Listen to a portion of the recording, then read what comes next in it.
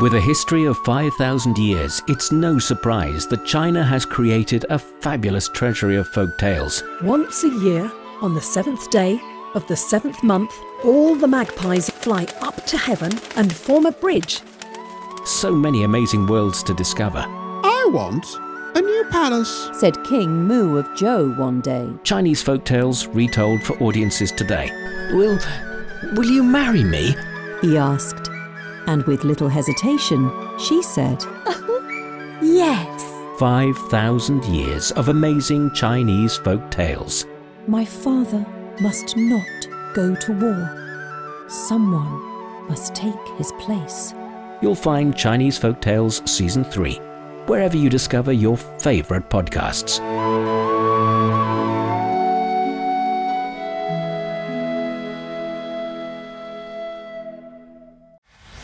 Discussion keeps the world turning. This is Round Table. You're listening to Round Table. I'm Laiming, joined by Xingyu and Joshua Cotterill. Coming up, prepare for the qualifying exam, read some papers, work to develop an idea, submit conference paper. These are some of the routines of a Ph.D. student as portrayed by a simulation game, which some say capture the painful path to obtaining a doctoral degree or quitting.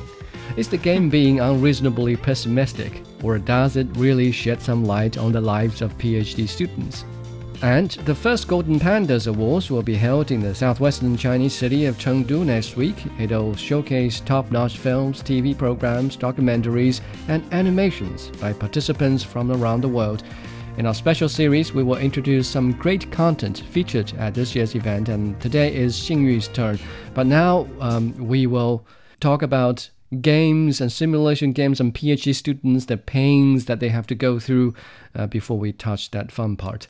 So, Xingyu, tell us a bit more about the game that we run into, that PhD students are really identifying with. Yeah, the game we're talking about today is called Ph.D. Simulator. And just as the name indicates, it's a text-based game in which you are admitted as a new PhD student. And in order to graduate, you have to publish at least 3 journal papers and pass an exam in each December.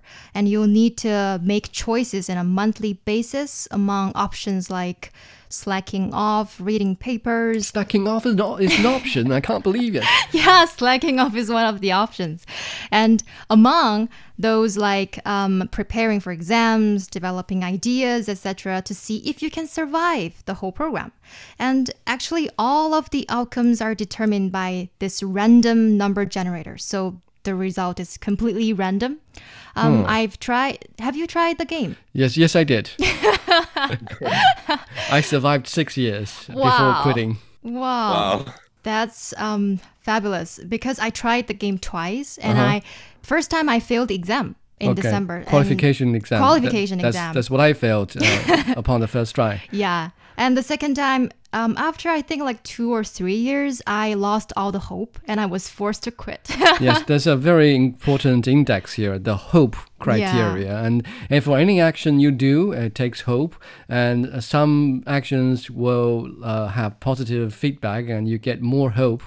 And some actions or certain occurrences will have a negative impact on your hope. And when you lose all hope, you quit. And Josh, did you have a chance to play the game? I had a quick play of it. Yeah, I think it's really interesting. I think it's pretty cool. It's a pretty smart and quite, I would say, clear representation. It feels like the way it's done is quite real in a way. I'm pretty impressed. Is my initial impression of it. Yeah. And then were you frustrated? Yeah, it's frustrating, and it reminds me of a lot of feelings. I didn't do a PhD, but I was preparing to do one about 4 or 5 years ago. I was going to do one straight after my master's degree almost. Ooh. And I dipped my toe into it and immediately, the water was too hot for me. And I bailed before it even started. Did the experience of this game give you more hope to carry on with it later on or does it dash any hope you have had for PhD studies? I think it confirmed all of the concerns that I had, and obviously speaking to many people who'd already done it, and I know people in the middle of doing it still right now, and yeah, it just confirms all of that. But I must say that I think that the game is definitely from the perspective of somebody who is quite young doing a PhD, and by no means am I saying that they're immature in any way, but that they are very invested in it at that point in their life, in that maybe they've just done a master's degree and they've gone straight into it, or that they're sort of early on in their career or something like this, or early on in their academia. Because I do know that for a lot of hardcore academics who've done a lot of publications before, it wouldn't be this kind of experience. So it's still from the student's perspective, which I guess is the majority, right? So yeah, especially I found it quite interesting is that at the beginning it says, "Congratulations, you have been admitted as a new PhD. Will you accept the offer?" Of course, I declined the offer. What are you talking about? You declined the offer. I declined the offer. And then the game, it asks me again. I have to accept the offer to complete the game. So that's what's interesting about this game. And actually, this game was created by a graduate of a doctoral program in electrical engineering at Washington University. And he actually made this game to celebrate his graduation.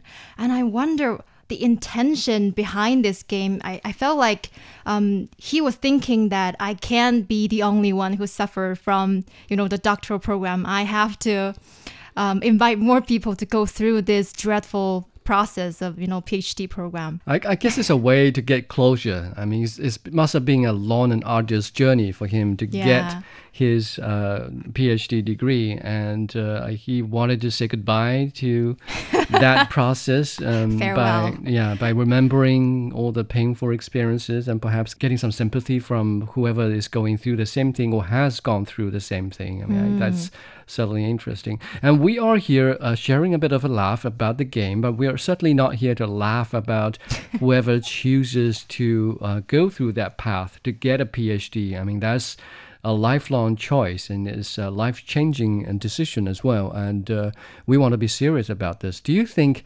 this game captures the pains and challenges and the frustrations that a PhD candidate have to go through in order to survive or fail at the end of the line? Yeah, definitely. I think many PhD students will really resonate with the game because there are quite a few scenarios that many PhD students might encounter during their program.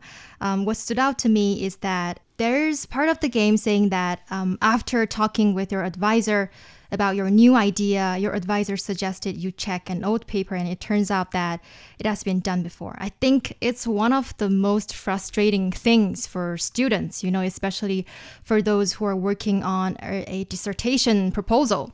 You have finally come up with some new ideas, and then you find that it's been researched or done before. So it can be quite a nightmare for PhD students.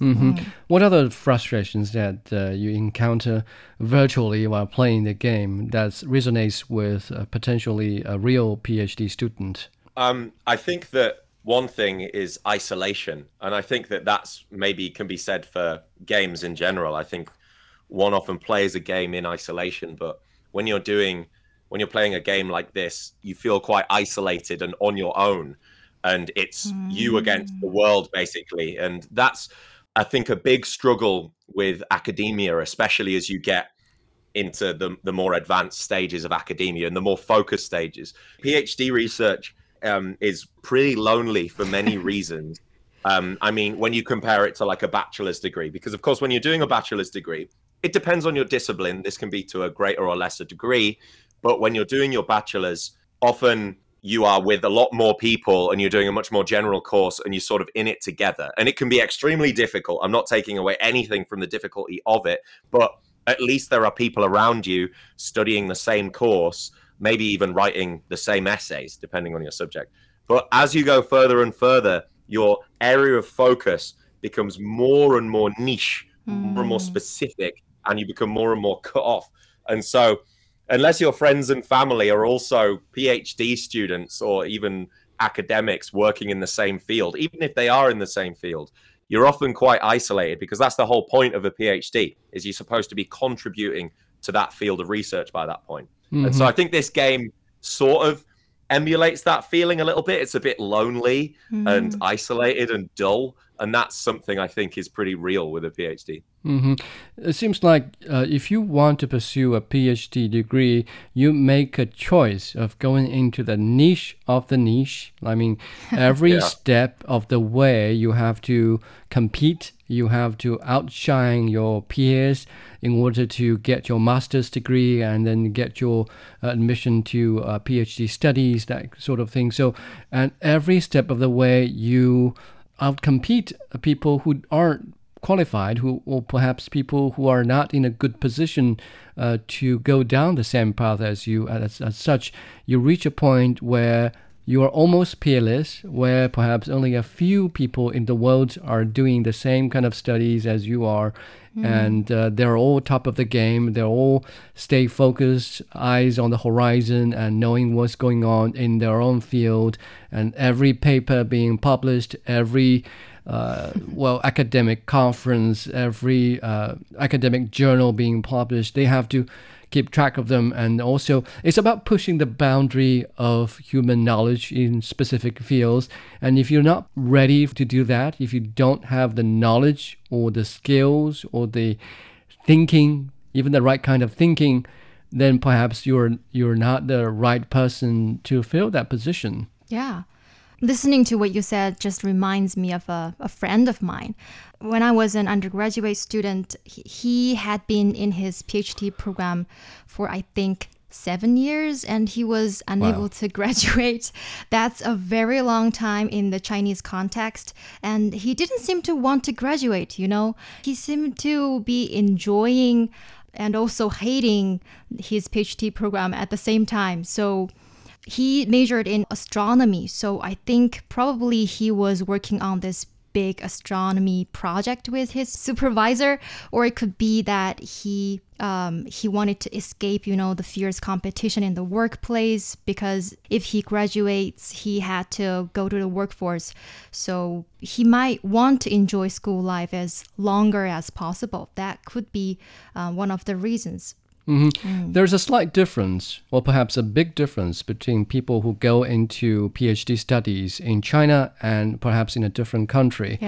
Here in China, percentage-wise, I feel there's a higher percentage of people who go straight from master's studies or master's graduation into PhD studies. And namely, like Josh said earlier, he or she may be very young in his career, even if he or she decides to pursue a career in this field. And so as in comparison, in a different country, for instance, in the UK or in the US, there's a slightly bigger percentage of people who may have had some experience, working experience or research experience, to come back to the campus and really do the serious studies and really take on the challenges to get the degree. And also, Xingyu mentioned something about the escape from the job market. That is a reason to go into PhD students, right or wrong. But Josh, what do you think would be the right incentive or the right motivation for somebody who make that life-changing decision to go into PhD studies? I think there's a lot of reasons. I mean, I think the reason should be that you do have an ambition to contribute to that field of research. I think that it is mainly founded in research. I think good PhDs, useful ones are. And I think that you should really have a passion in that area to do something hopefully positive, or at least have an effect on that area of study, that area of research. So, and that can be profitable depending on the area of study. It can be very profitable. It can make you more employable depending on what you want to do. It's an extremely difficult thing to complete. It's extremely time consuming. It's often not economically profitable in the short term. I mean, especially if you're getting into your 30s or even older, of course, which is totally fine. Especially to do a PhD, I think you're taking that time out, and unless it's funded, even if it is funded, a lot of funded PhDs don't give you that much money. So I think it's for people that want to get into a career that gives them something more than money, I would say. I think that eventually it can result in money. I think people can respect you deeply for having one, and it can help you become employed. But yeah, you've got to have other ambitions in life other than money, I think, if you're going to do a PhD, to be honest. Yeah, actually, many of my Chinese friends, they pursue a PhD program because they want to stay in the university or work in universities after they graduate. And especially for top level Chinese universities, you have to acquire this kind of level of education degree to get that position. Mm-hmm.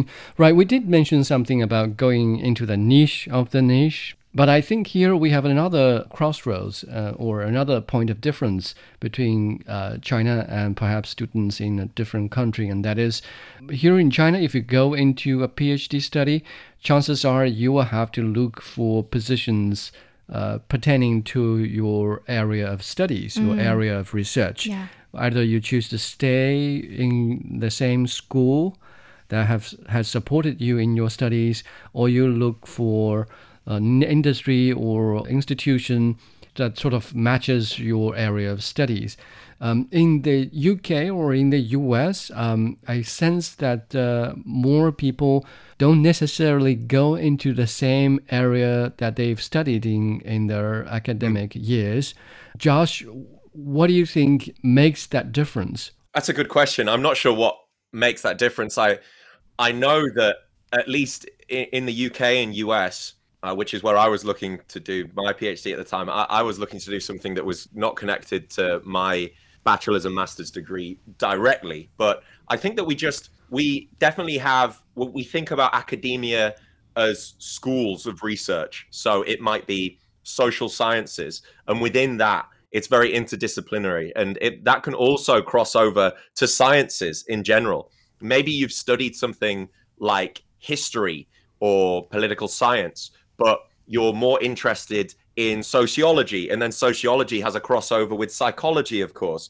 And then if you've managed to get a master's degree in sociology, and one of the sociologists you study, for example, Sigmund Freud, who is definitely written, he's a sociologist, but he's also, of course, a psychologist. And maybe if you can just prove to the university, basically, that you're serious about doing something slightly more scientific, like a psychological study, where there's definitely more of an element of science if you're going to conduct a study, you can definitely do that. So I'm not sure if it's just because universities are more open to this sort of interdisciplinary academic crossover when it comes to a PhD. I'm not sure if it's because maybe once you get to that level, you're basically maybe proving that you're capable enough academically to take on almost any subject. I mean, it depends really, but I think this is one thing. I know that as long as you can prove that you're serious about committing to this PhD for that 3 or 4 years,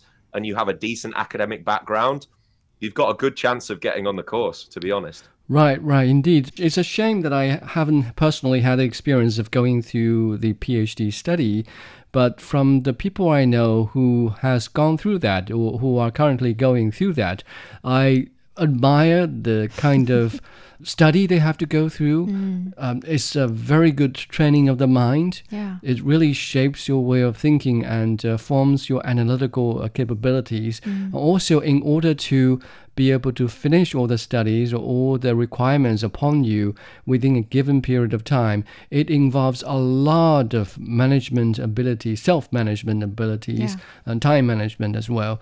So in order to survive that long and arduous journey or ordeal, as somebody puts it, is a giant test of your character, of your capabilities, and you emerge out of this as somebody who's entirely different, as I guess. I mean, certainly from somebody who's observing it on the backbench. So I imagine if the right HR who's going through the resumes of people applying for positions, I imagine they will certainly resonate with people who've already obtained their PhD. But then the real world is a much more complicated place than we imagine or than we experience in colleges and research institutions. There are a lot of things to be considered here. For instance, there's the issue of overqualifying certain jobs and as such. So I know a lot of our listeners, they are college students, and perhaps the idea of getting into PhD studies is on their mind. But I hope through this discussion you get, or perhaps through playing that game we mentioned earlier, you get a feeling, you get an idea of what you're getting into, and perhaps be prepared for what you are about to engage in. You're listening to Roundtable. Next up, our special series on the Golden Pandas Award.